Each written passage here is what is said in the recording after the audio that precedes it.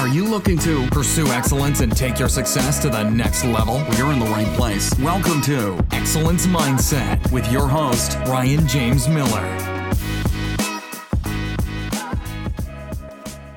All right, what up? Welcome, everybody, to another episode of the Excellence Mindset podcast. Super stoked today. I have with me Mark Metry. He is host of the Humans 2.0 podcast. It is a global 100 podcast.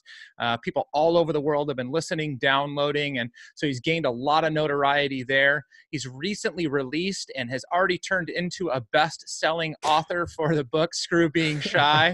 It happened so fast, right? So what up, Mark? Welcome. Dude, thank you so much for having me, man. And I think everything is moving fast in this world, so it's pretty interesting. I don't know though. I mean, when did it release? So today is Tuesday, March 17th, is we're recording. So when did you release the podcast? I mean, the book. Was supposed to release it Saturday. I actually released it Friday. So Friday. So it took you like 4 or 5 days. No, it happened. I think by the end of the day, it actually came out on Saturday. Wow. So maybe like That's pretty 48 awesome. hours. Yeah. And I mean, I was observing, I saw that you hit a couple of really, really high rankings in some pretty prominent book categories. So that had to feel pretty good, right? I mean, a lot of work goes into the book. I've seen that you are super duper passionate about, what you do and the people you're trying to help and your own brand and image. So, I mean, that had to feel really good.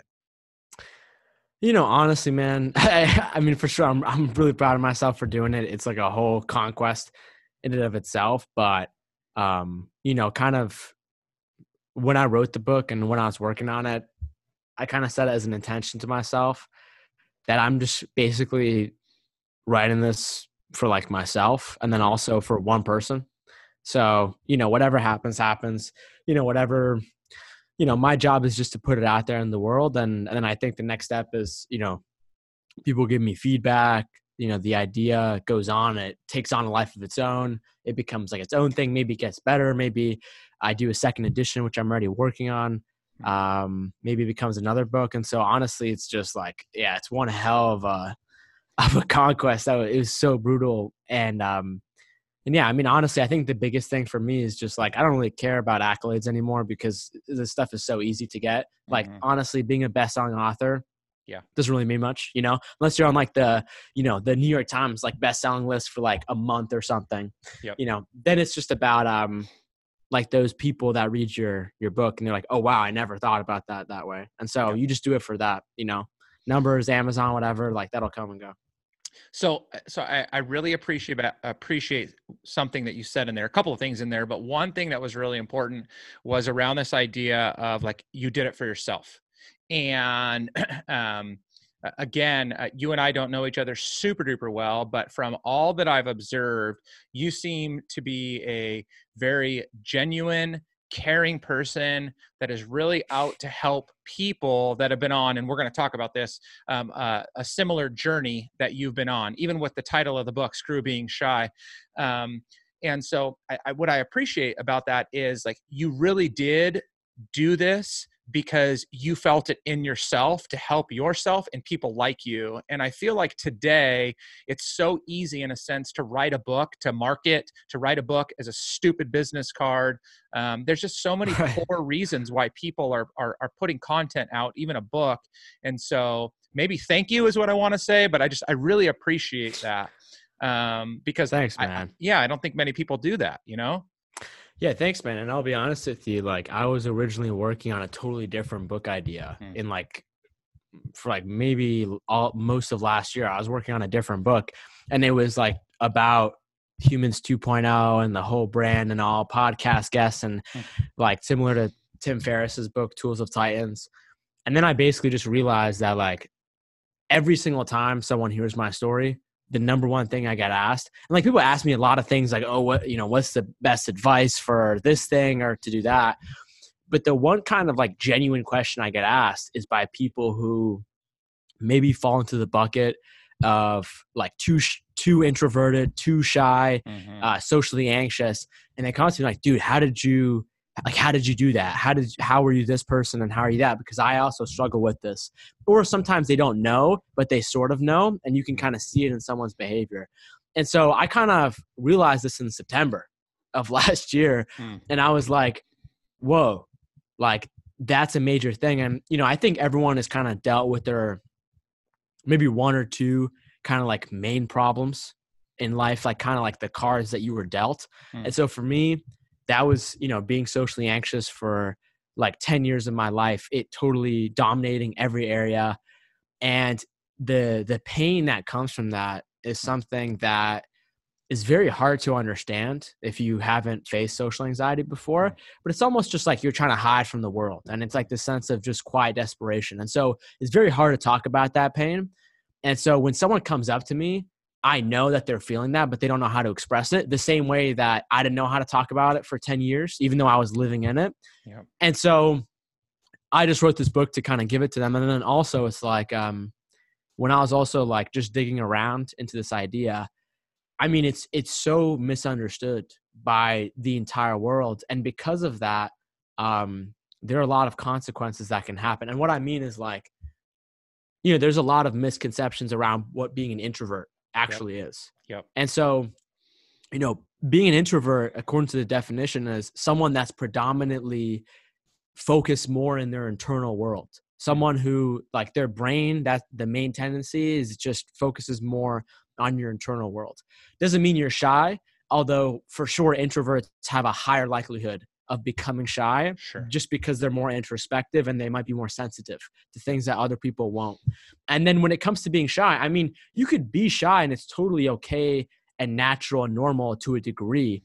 If you do something for the first time, maybe you meet a ton of people and you haven't done that before, you might be shy at first, but a lot of people, they can be shy in every environment, like regardless of who they're talking to, where they are, they can always be shy. And if that happens a lot and they don't grow out of it, then it can become social anxiety, which is like this whole body mind feedback loop, essentially, where like social anxiety will start in someone's mind. They'll start to get anxious thoughts, and then their body will begin to start sweating, their foot might start tapping, their throat might clench, their mind might start racing and overthink, and they won't be able to say anything.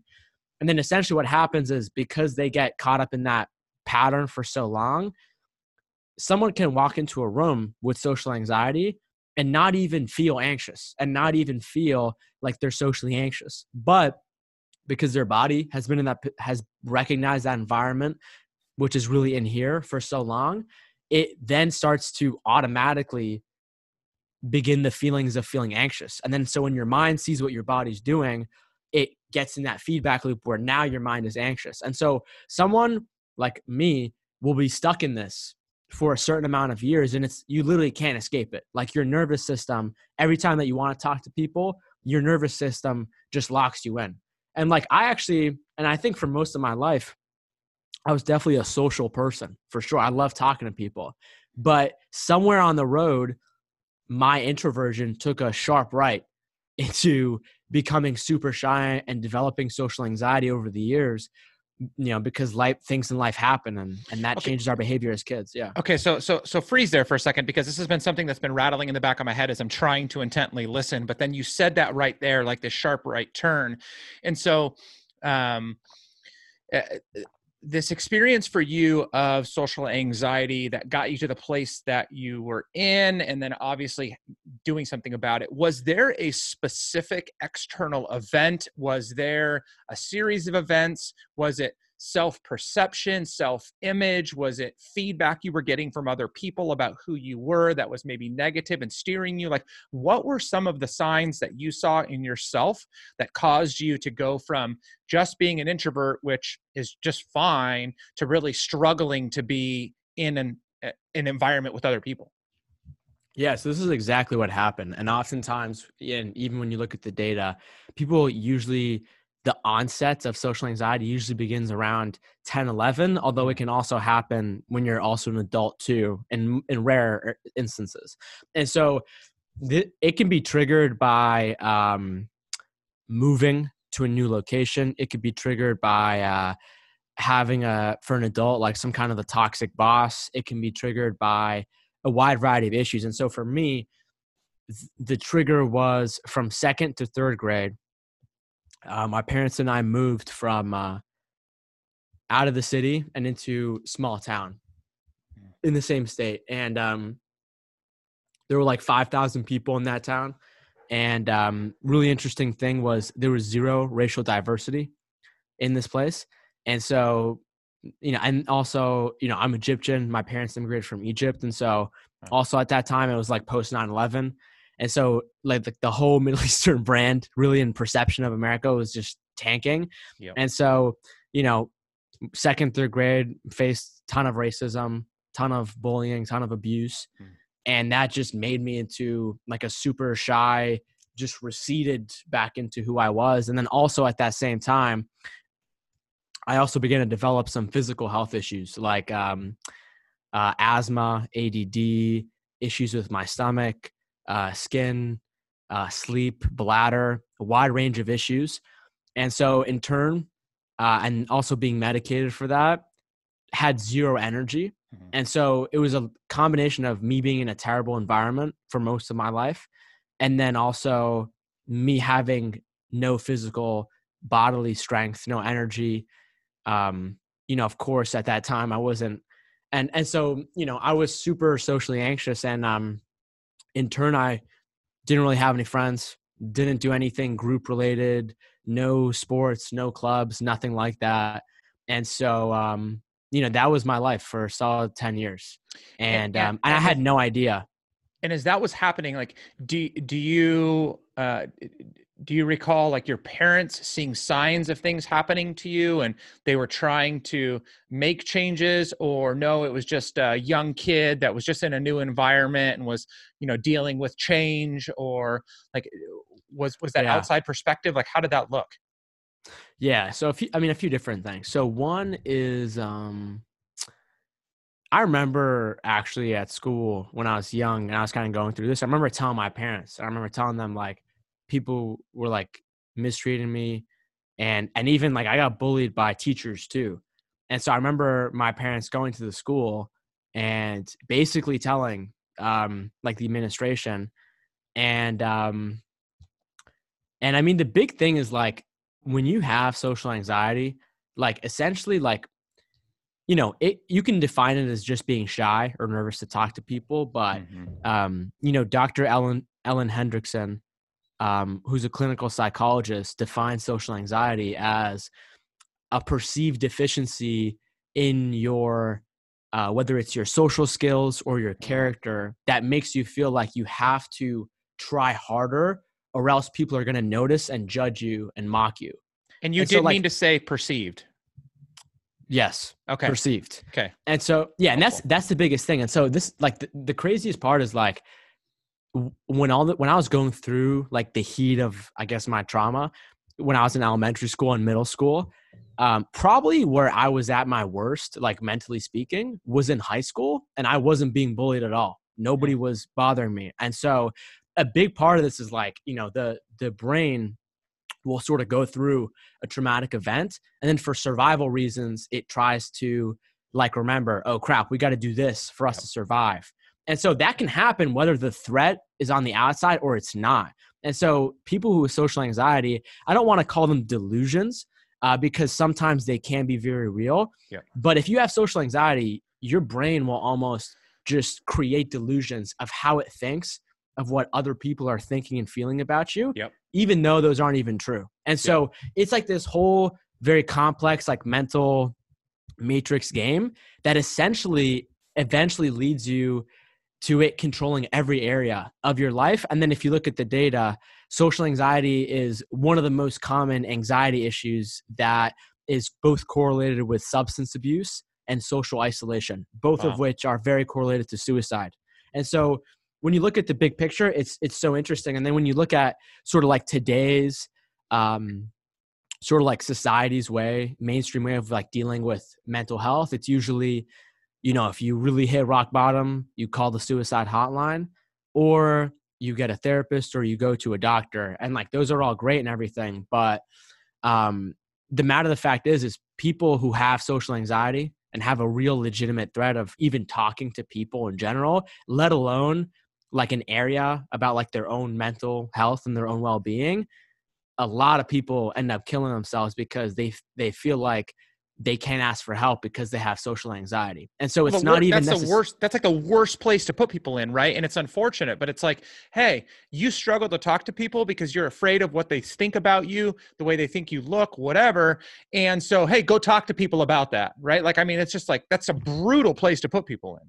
Absolutely. And so like a big part of my book is, first off, like understanding the root cause of why this is happening, and then understanding like the science behind it, kind of understanding the truth of your life so that you're not disassociated and that you're motivated. Because a lot of people, not who just have social anxiety, but a lot of people in general who have low self-esteem and low self-confidence, especially those with social anxiety, whenever they are actually having a conversation with someone and they are talking to someone, because they feel like they have no worth, they're always trying to distort who they are and maybe even lie in conversations. Yeah. And again, it's not even because they're dishonest people or because they're bad. It's just because like they're literally trying to survive in their brain versus the game that is playing. And so what happens is a lot of people will sort of fall down that route of constantly lying again and again and again. And what I learned in my life firsthand was that, if you lie to other people and also to yourself, every time you do that, essentially what you're doing is you're taking the real authentic version of yourself and you're just throwing that to the back. Yeah. And you're like creating this artificial fake projection of you, and you're putting that towards the front of your life. And like in the chapter, or in the subsection rather, where I talk about this, I call this truth is the chiropractor of the mind. And so like the same way that like our skeletal system is the structure for our literal body, truth also acts in that same way, but for life itself. And so if you are constantly lying, what happens is you're not actually living your own life. And so when you're not living your own life, you're disassociated from both the very high highs and the low lows. And so you're not even motivated to do better. You can't even get out of this. And so not everyone with social anxiety faces it, but it's a massive problem. And and so pausing there, I mean, like, I think that like this is a huge part of what I talk a lot about is around authenticity and being yourself and being authentic. And I think that this is a struggle, whether you go all the way to the extreme of where you were at and where you're really working with people. I think that we struggle to believe that we are good enough. And there are a lot of external circumstances that have brought us to that place. But instead of trying to do the work on ourselves to understand like where we do bring value and how valuable and and how much worth we really have, we just start trying to add all the shit on from the outside, right? To like make ourselves feel better and to show ourselves off as better.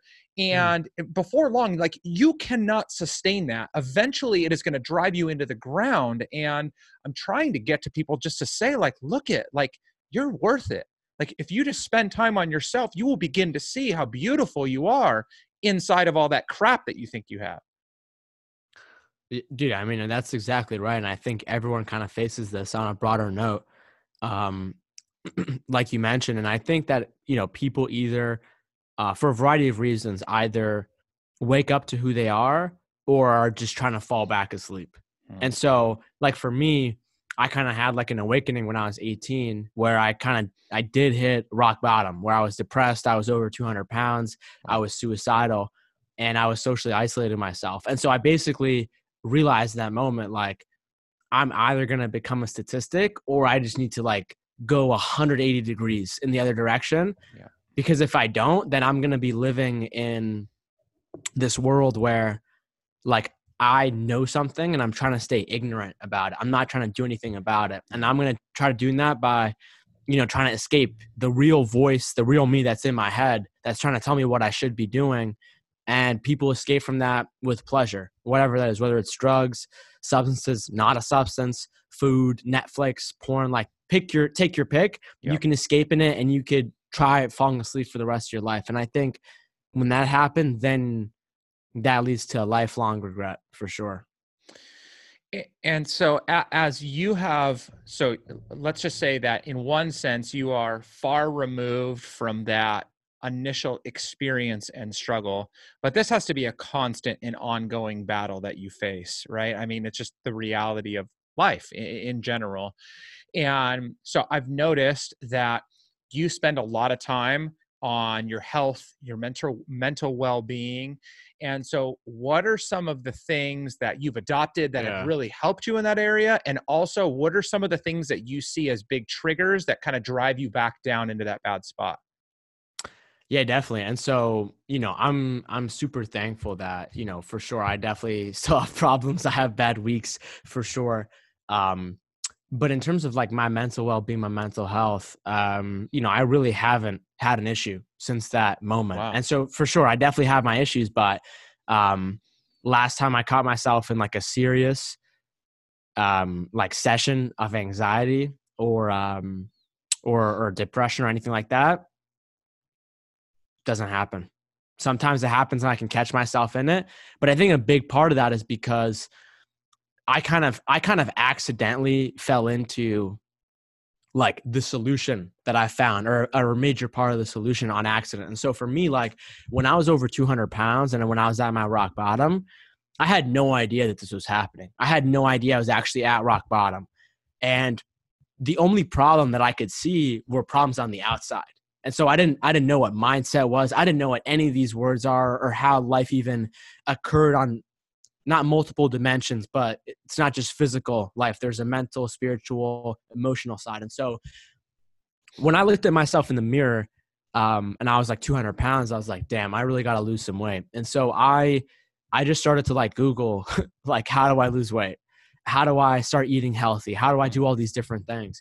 And eventually it led me down to like one of the first practical things that I talk about in my book of like, if you talk to a lot of people in the mental health field and also like the leadership community too, people talk about a neurotransmitter called serotonin. Mm-hmm. And serotonin, has a lot of different functions in our body, from regulating our mood to our sleep to our sexual desire. Also, it regulates our behavior in social groups. And so for social anxiety, that's major. Yep. And so when you look at the studies, they say that people who kind of have these mental health problems, they have some sort of dysfunction with serotonin. They either produce too much or too little. And so when I was kind of doing my research, and eventually through my podcast and me meeting like all these neuroscientists and doctors and whatnot, and people who are doing like crazy things in the medical world, you begin to realize that, like, if you look at the science, maybe 10, 15 years ago, everyone thought that all of our neurotransmitters, serotonin, are in your brain. And they're actually not.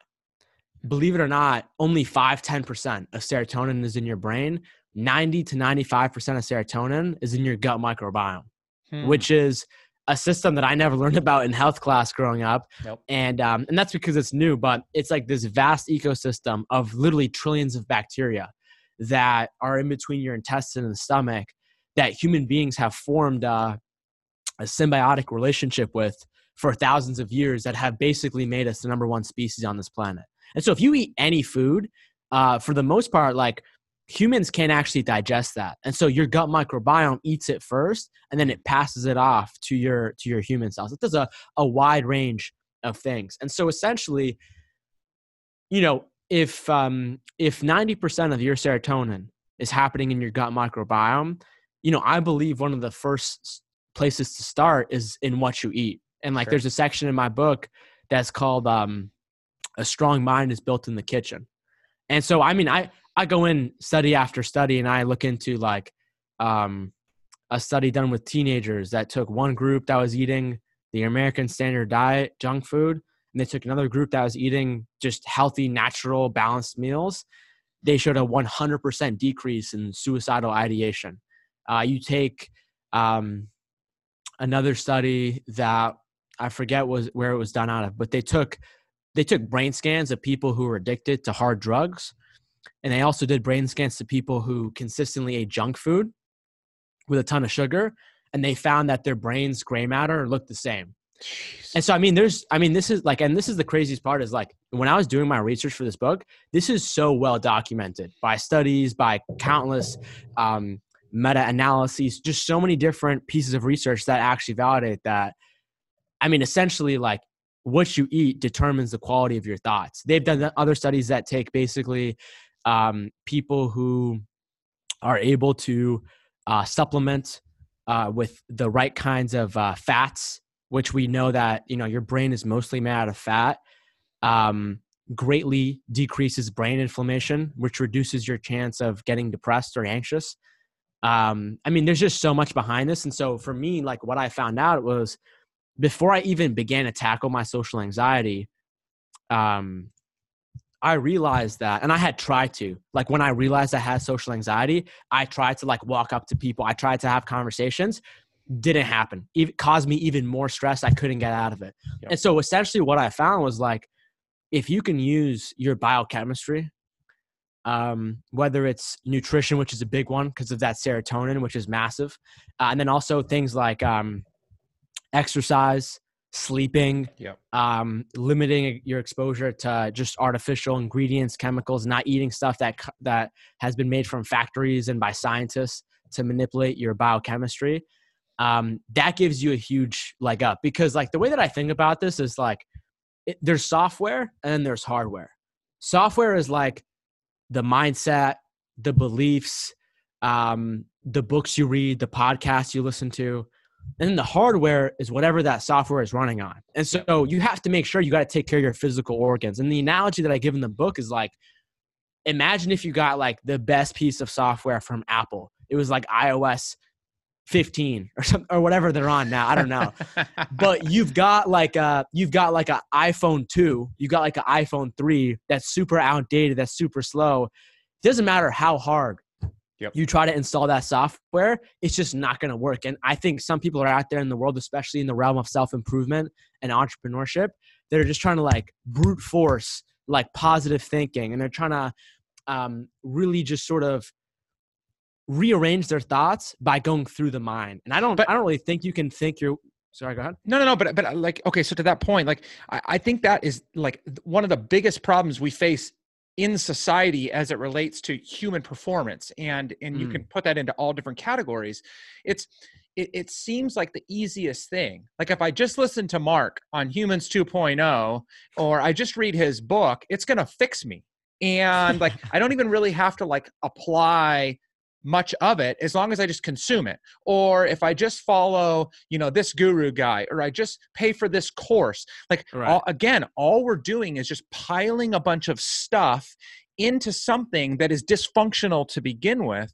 And so I love the fact that this is the place that you're going. I just feel like people, like, they need to be a lot more intent in listening to this area. Like, when you say, like, fix your diet, right? When you say, like, get more sleep, like, I started last year, beginning of 2019, I committed to a minimum of 7 hours a night of sleep. And I notice, right, when I'm in excess of 7, like, it's great. When I'm sub to that, it kills me. And I just don't think people are listening intently enough. And I don't know if it's because it's too easy, or it's not creative, or what it is, but, like, people are missing the boat in big ways. For sure, man. And I mean, when you just look at the data, at a conservative estimate, 11 million people die every year due to a bad diet, due to related causes. And so I think the big thing is that, we're now growing up where not only is there a lot of prosperity and convenience, but we've become, like, a very, like, heads up society. We've become a very mental kind of focused world, because, like, you can use technology and you can kind of use this mental to, like, try to transmute that and create things and post things and do whatever and whatnot. And so I think a big part of that is it's disconnected us from how we're supposed to use our body. Like, most people out there, like, for sure, like, a lot of people go to the gym, a lot of people exercise. That's great for sure. But it's also, like, our bodies weren't necessarily meant to have, like, a super concentrated period of exercise for 1 hour and then go sit inside, hunch down on your computer for the rest of the day. Yep. And so there's like this, and not just in my book, in many other books from a lot of great thinkers, there is this recurring theme of, as human beings, we have completely sort of redesigned evolution because of technology. But because of that, you know, our brains have not caught up. And like when you look at just like an evolutionary chart of all the years that passed and how our societies has moved and structured, I don't know what the exact percentage is, but basically like 95% of thousands of years of us being alive, evolving and growing and living in hunter-gatherer societies and little tribes, 95% of human existence so far for our species has been that. And then like in the last 5%, maybe even less, you're talking about like the Industrial Revolution, people making cities. And then on top of that, you're talking the digital revolution that's just totally changed everything. And so with that, our evolution hasn't caught up. And because of that, like going back to feedback loops, our brain and body with the natural environment have formed one of the biggest feedback loops in history. So like, for example, when you look across almost every single mental health issue, the one correlation is a vitamin D deficiency, which comes from either and or both not going outside in sunlight or not eating the right kinds of foods. And so you look at that, there's just like these massive disconnections that are causing us so many problems that our body and brain are facing at a biochemical level that people don't really realize. And so even if it's happening right in front of your face, people are telling you, again, there's a lot of perspectives, whether it's a doctor or someone saying like, hey, you don't worry about that. Like, that's not your fault, or that's not your whatever. And then when you actually look at the science, it's like, no, like there were very clear rules, like almost rules that our existence has established if you want to be the healthiest at your optimal level. And so when you're not, there's side effects to that. There's consequences. And so it's a major, major theme. And I just think it comes from more awareness, because growing up, I had no idea. I thought I was invincible, and for breakfast, I could eat a ton of cookies and cakes and all this stuff. And then I think for all of us, we kind of run that until something in either in our mind or in our body break, whether that's in our early 20s or 30s. I'm glad for me, I broke at 18 so that I could be like, whoa, I need to totally redesign this thing. So it's super interesting, man. Yeah. You know, there's so many things that come to mind when you say this, but, you know, I see this in high performers all the time when I'm coaching them. It's like there are typically the majority of the areas of their life they're focused on, they're working hard at, but there's this huge deficiency. It could be in the physical, it could be in the relational, but like there's this one big deficiency. And I'm like, yo, like all of these things are interconnected, right? Like people say like, I have a work life, I have a professional life, I have a spiritual thing. I'm like, no. They're all one. And until you get those things all firing together, being collaborative and integrated, you are going to struggle significantly in all areas. And people don't want to hear that, right? It's like, no. I want to be successful and I want to do well, but I want to go out and party the night away. I'm like, you can't do that. Like, go enjoy yourself, but throttle it back. Or, you know, a lot of people, so I'm into CrossFit, and it's hilarious to me because on one hand, there's people that take the extreme diet side, but there's the other side, which is like they're in there, they're hammering it out, they're doing really well, but then they eat like crap. They're still drinking booze almost every night, or, you know, I'm like, what the hell is wrong with you? Like, don't you see how these things fit together? It's just, it's mind blowing. For sure. And I mean, I talk about in the book, I talk about it like you could be eating all the broccoli and kale and you could still be hating, you know, your life. and the way that I think about it is like when it comes to all those layers, all those different capacities, so to speak, of your life, it's like when one of those is lacking, it's going to take the whole system down. But when you can get them all firing, then it has a synergistic effect where they're borrowing off each other. And it's like the gut microbiome, it's a symbiotic relationship. And so that's a major part of it. And honestly, I think the big part is like, it's ego, man. And so a lot of people have a misunderstanding of what ego is. A lot of people think it's like, oh, you're boasting, you're overly confident, you're bragging. That's how it could look for one. But ego is essentially the survival part of our brain that is always trying to find a home in the temporary. And what I mean is like, when I face that trauma, I had to build an ego. I had to build a mask that was going to make me survive for a period of time. And so people do this for a wide variety of reasons. Like, for example, people will be like, oh man, like you're a podcast host, you're an author, you're on Amazon's this, you're TED this and whatnot.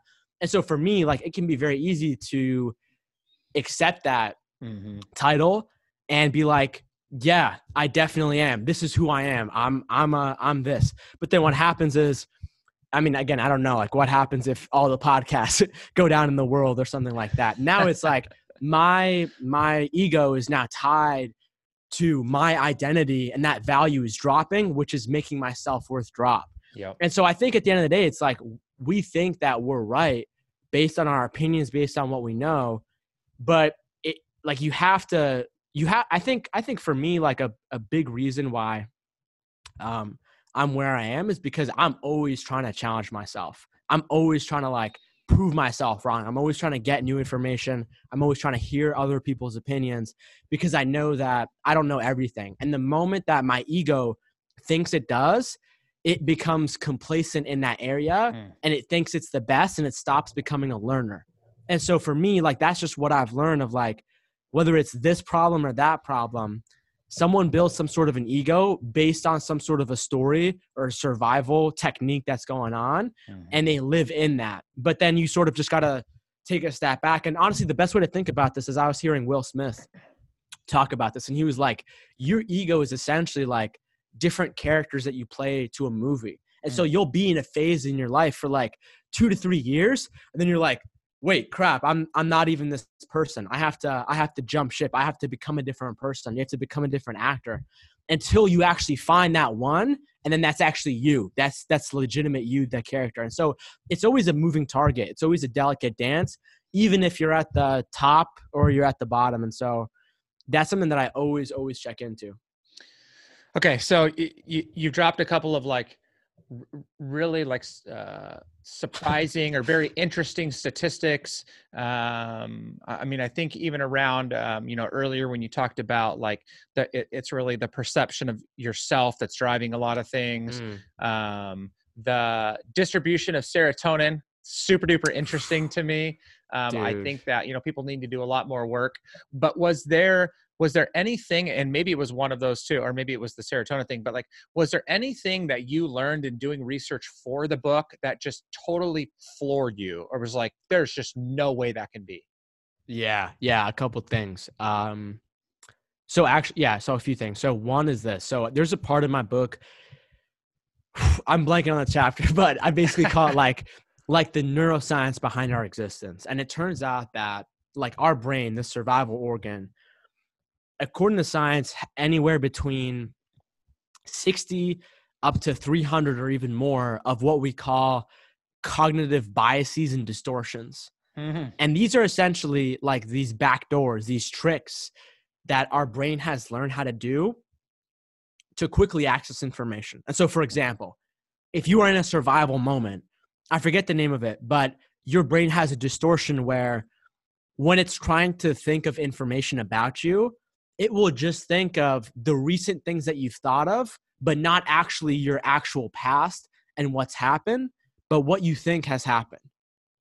Wow. And so this could apply for social anxiety. Probably the most common bias is the negativity bias that people know of. Like, if 10 people walk up to you and 9 of them tell you you're awesome, but one of them says you suck, you're going to focus on that person that said you suck because negative information is more valuable. Like, there's even a distortion in our brain that's explaining a part of what's going on today of like, there's a part in our brains that has evolved to try to talk as much as possible about chaos or about disaster that's either happened or is incoming to tell other people. Because I mean, listen, before the internet, when the bubonic plague or when the Spanish flu was coming, people did not know to stay on quarantine. People did not know to stay in their homes. And so all these things have sort of evolved that essentially create our reality.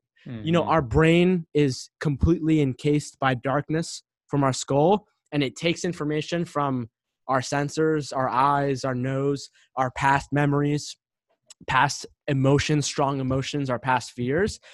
And it essentially creates the reality that we see out of our eyes today. that's one. And then there's also like, there's been studies that show if you're more open-minded, if like you're more growth mindset, you visually see life in a different way. You see life in a much more vibrant and vivid way than people who don't. Another thing that surprised me was we have stored information in our cells. And so, for example, they've done tests where they take babies and they show them pictures and videos of different animals. And it's almost universal that we have the fear of snakes and spiders inside of our cells. Yeah, I knew it was the truth. See, I'm not the only one. And so, I mean, personally for me, I'm not really afraid of spiders or snakes. I mean, if there was like some massive snake or spider in my house, I'd probably freak out. But, but I mean, the big thing is like, it's real. And so they did the study with mice where they put them up in a maze. And essentially what they did was they shocked one of the mice in a specific part of the maze. And so what they did was, after they took that specific mice's kids after it gave birth, and when they put the baby mice through the maze, the mice stopped at the same exact position that their mom was shocked in and turned around. Whoa. And so when you look at that, a big part of like my book, it's not a major part because I'm no expert in this, but a major part of it is like, listen, the average human mind has anywhere from 25 to 60,000 thoughts a day. Not all those thoughts are original. A lot of these thoughts are part of the survival feedback loops going on. A lot of them come from your ancestors, what your ancestors had to do, whatever the dominant thought sphere was. And then, of course, like your environment, the people around you, the food that you're putting in your mouth. And so these thoughts, these 25,000 to 60,000 thoughts, some of those are conscious, some of those are unconscious. Mm-hmm. And so this is like again, going back to movies, it's like if you were a character in a movie, this is like your script. This is what you're going to say here, and there. Yeah. And so when you look at that, that's a part of your ego. That's the story that you're running inside of your head. Some of that is like natural biochemical. And then other parts of it, you really can change by addressing some of like that underlying fear mechanisms that our biology has learned how to run. You know, because here's the thing, fear is not inherently bad. Fear is the body's feedback mechanism for telling you what to do. Like I'm glad I'm afraid of, I don't know, if a tiger was to come out of a bush so I could run and actually know. Yeah, fear's a good thing. And so if you're able to lean into fear, I think on one side you could use it as a compass. But if you're always trying to run away from fear, and you're always trying to just hop into temporary pleasures that are just going to give you a mind-numbing sensation, and you never actually step into it, then it's going to dominate your life. So yeah, that's good. That's good. Dude, all three of those things were so good. Like, I don't even know what to leap off of, but I mean, I think that, you know, the theme that a lot of the theme I'm hearing here, and one, I think that it resonates with a lot of people, but you need to listen to it, is like, it takes a lot of self-work. And it's not that you ever arrive at a point where you're like, okay, now I'm dialed in. It's like you continue to do this work over and over and over again, because we are ever changing and we are ever growing, and something that didn't throw us for a loop yesterday does today, or there's a new outside influence that triggers something else in our brain or in our wherever. And I think it's so important that people hear that, like, you need to constantly be in pursuit of you, right? And becoming the best version of that. Yes. Like, it's so important.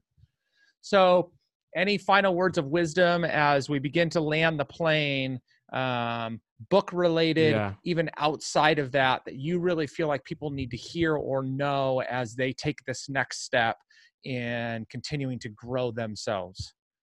Yeah. I mean, I don't know when this podcast is going to release, but if it's soon, then I just want to say that I think a lot of crises and chaos come in the world. And I think that they remind us to either change or stay the same within ourselves. And so I think you can look at what's happening in the world today as like, listen, dude, whether it's 2 weeks, a month, 2 months, 3 months, whatever happens, like, this is your time to shine. This is your time to do the work on yourself and to begin to do that. Or whether you waste it and do whatever, like, that's totally on you.